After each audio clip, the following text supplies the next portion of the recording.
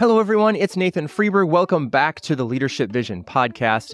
We're refining our podcast this year, and we've got some really helpful and inspiring episodes lined up for you in the coming weeks. But until then, I wanted to share something a little bit different with you, something that I've been thinking about, something that I think is going to be really helpful, well, for all of us, but to you as you think about what you want to accomplish this year.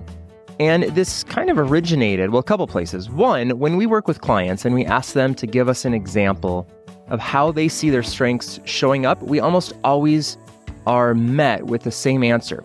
Where? At work? At home? With my friends on the weekend pickleball team? Like where? Give me a context here.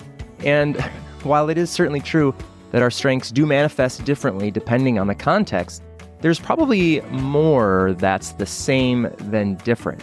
So this year, I wonder how we can draw from all of the various life contexts to grow in self-awareness as we think about maybe what we want to accomplish this year. See, self-awareness is essential for, a whole bunch of things, but mainly because it helps us know ourselves better, and it helps us understand how we can show up and contribute to an organization, to a family, to a team, whatever it is. And self-awareness also helps us understand if we even want to be part of those things in the first place. And we believe that strengths is just one tool. It's one tool that we can use to gain some greater self-awareness. And, thinking about how strengths cross between the different contexts might be a really helpful exercise. So today on this kind of mini podcast episode, I want to share something that I came across in a book that I read recently. The book is Stretch by Scott Sonenshein. I'm not sure how to say it. I think I'm close. He's a Rice University social scientist, and the book really aims to, how do I summarize this? To help us rethink what we need to succeed and to do more with what we already have. Stretch identifies key ways for people and organizations to work beyond their resources to achieve higher performance. And it's based on, he uses a lot of research in psychology and management, and he tries to show how we can accomplish goals and find professional and personal success and live a richer life. I really enjoyed the book. I don't think it's a go out and absolutely grab it, but there's a chapter in here on mixing it up. And I'm going to actually just read, there's like 2 pages. It's basically about the importance of taking what you've learned in one area of life and applying it to another area, and kind of how that's the idea of a stretcher. Well, it's slightly more complicated, but I'm going to read an excerpt here where he cites a study on parenting and being an entrepreneur. But you can think of just any 2 contexts of your life, and you should be able to relate and get something out of this. It says, parenthood isn't a common topic of discussion among entrepreneurs because conventional wisdom says that the two simply don't mix. That's what tech entrepreneur and founder of Tapestry.net, Andrew Dowling, observes. We often feel the need, and organizations often encourage us to segment our personal lives from our professional lives. There's good reason for the separation. The common view among researchers for quite some time was that multiple identities psychologically depleted people because they were torn between 2 very different parts of their lives. Beyond the torment, doing more than one thing well was difficult. So, for example, the better a parent we became, the worse a professional we then became, and vice versa. Dowling offers a contrasting view, pointing out that while being a parent takes a lot of time, yes it does, it also creates benefits on the job, teaching skills such as developing patience, dealing with chaos, and providing perspective. His insight is backed up by research. In a study at the Center for Creative Leadership, 61 women ranging from middle managers to senior executives sat down for an interview. Responding to questions about how their roles outside of work help on the job, they identified improving interpersonal skills as a critical consequence of non-work experiences. But there was much more to gain from their outside roles. Psychological resources, particularly self-esteem and confidence, received a boost from non-work experiences, carrying over into their jobs. To get a more rigorous assessment, the researchers followed up with a survey of almost 300 women, also ranging from middle manager to executive positions. Using a 21-item assessment to measure multiple roles, occupational, marital, parental, community, and friendship, they determined the mix of each person's identity. I'm not sure how they did that, but that would be a fascinating follow-up. Afterward, the researchers measured life satisfaction and managerial skills. It turned out that the more diverse a person's roles were, the higher her life satisfaction and the sharper her managerial skills. The professional skills we learn on the job can equally help our home life, providing organization and conflict management skills. About a year into our relationship, Randy, that's his wife that he talks about other places in the book, Randy and I gave each other a formal performance review, which sounds both fascinating and terrifying. Taking a tool we learned at work and bringing it into our home. The structure of a business actively provided a way for us to talk about very personal parts of our lives. It turns out that we were actually onto something. In a recent study by psychologist James Cordova and his colleagues, the group examined 215 married couples and instructed some of them to complete a marital checkup, a type of performance review that assessed each partner's strengths and weaknesses. For couples undergoing the performance review, relational satisfaction, intimacy, and acceptance improved compared to the control group for up to 2 years following the intervention. All right, that's a lot of statistics and stuff.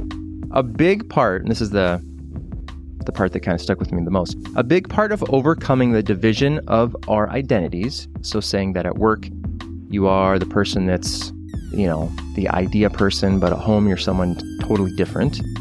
A big part of overcoming the division of our identities, and for that matter, any split between resources, is to understand that we often frame different resources as involving trade-offs, competitive relationships versus friendly relationships, routinized work versus creative work, or work identities versus personal identities.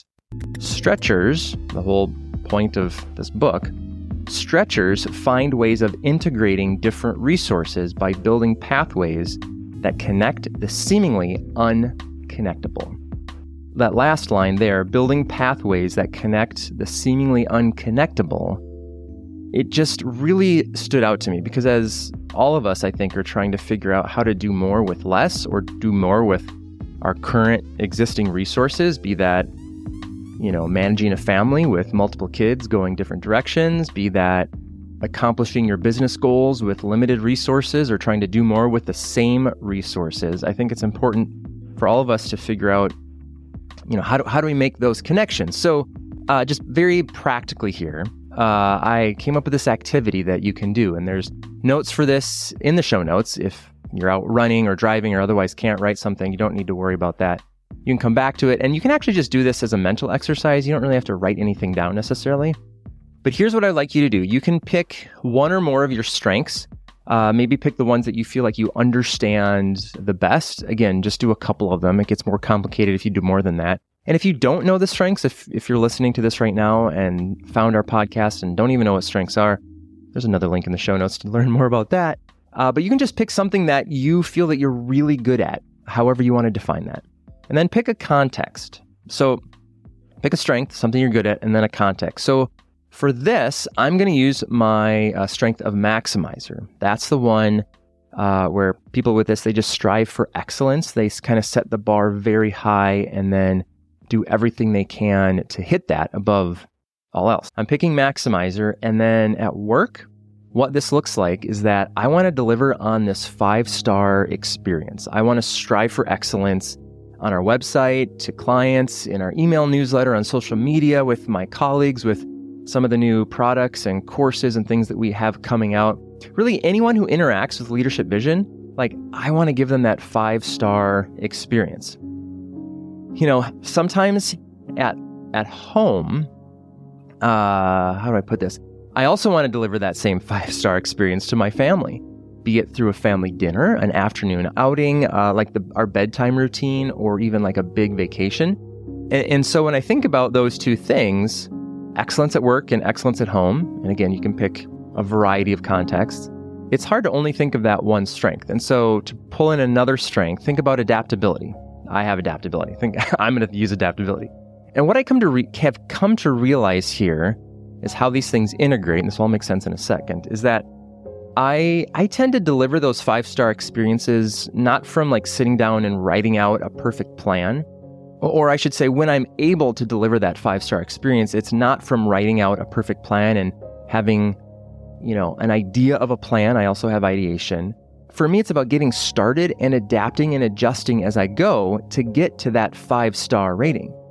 So when I read this passage, that whole thing that I just read to you about connecting the unconnectable, I thought about how some of my best experiences that I've given both at work and at home have come from a combination of my strengths, obviously, but how I can use that insight to create more successful outcomes more often is kind of the aha. So for example, at work, if I plan and never actually do anything, that's not going to get anything done.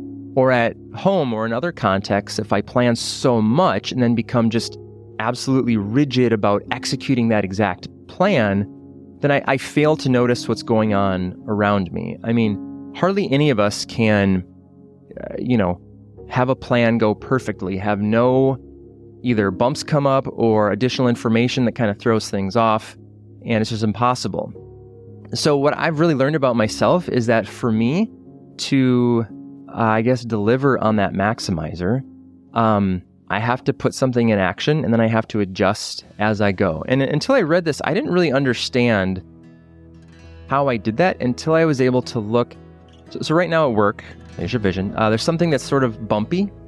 And I did this thing with my family where we were just kind of going by the seat of our pants. And I realized that at work, I was trying to have all the questions answered before I did anything. Where I'm like, I need to actually do more of what I just did this last weekend, where it's like, let's do this first thing. Oh, this didn't go well. Let's adjust and do this. Oh, it's raining. Now we're going to go inside. Oh, this restaurant was closed. We're going to go over here. And you just kind of make these adaptations as we go. So here's my challenge as we close out this podcast episode. My challenge to you is to think about how you show up in various situations and life settings. What works really well in those. And so then when you think about what works well, what can you transfer over to work well in a different context or a different setting? The book is Stretch, Unlock the Power of Less and Achieve More Than You Ever Imagined. And my challenge for you and all of us is to think about how we can do that this year. Is it by understanding your strengths? Is it about having more self-awareness about who you are and applying that in all the different contexts of your life? Whatever it is, we would love to hear your thoughts. So send an email to me, Nathan@leadershipvisionconsulting.com. I would absolutely love to hear your thoughts, and maybe we can even have you on the podcast and hear more of them and process it in real time. Thank you for listening to the Leadership Vision podcast, sharing our expertise in the discovery, practice, and implementation of a strengths-based approach to people, teams, and culture. For more resources about developing your strengths of your team, or the strengths of your entire organization, click the link in the show notes or visit us on the web at leadershipvisionconsulting.com. And if you found value from this episode or any of our other resources, we would love it if you could please, leave us a review on iTunes, but more importantly, share it with someone that you think might benefit from knowing more about their strengths, the strengths of their team, or the strengths of their entire organization. I'm Nathan Freeberg, and on behalf of our entire team, thanks for listening.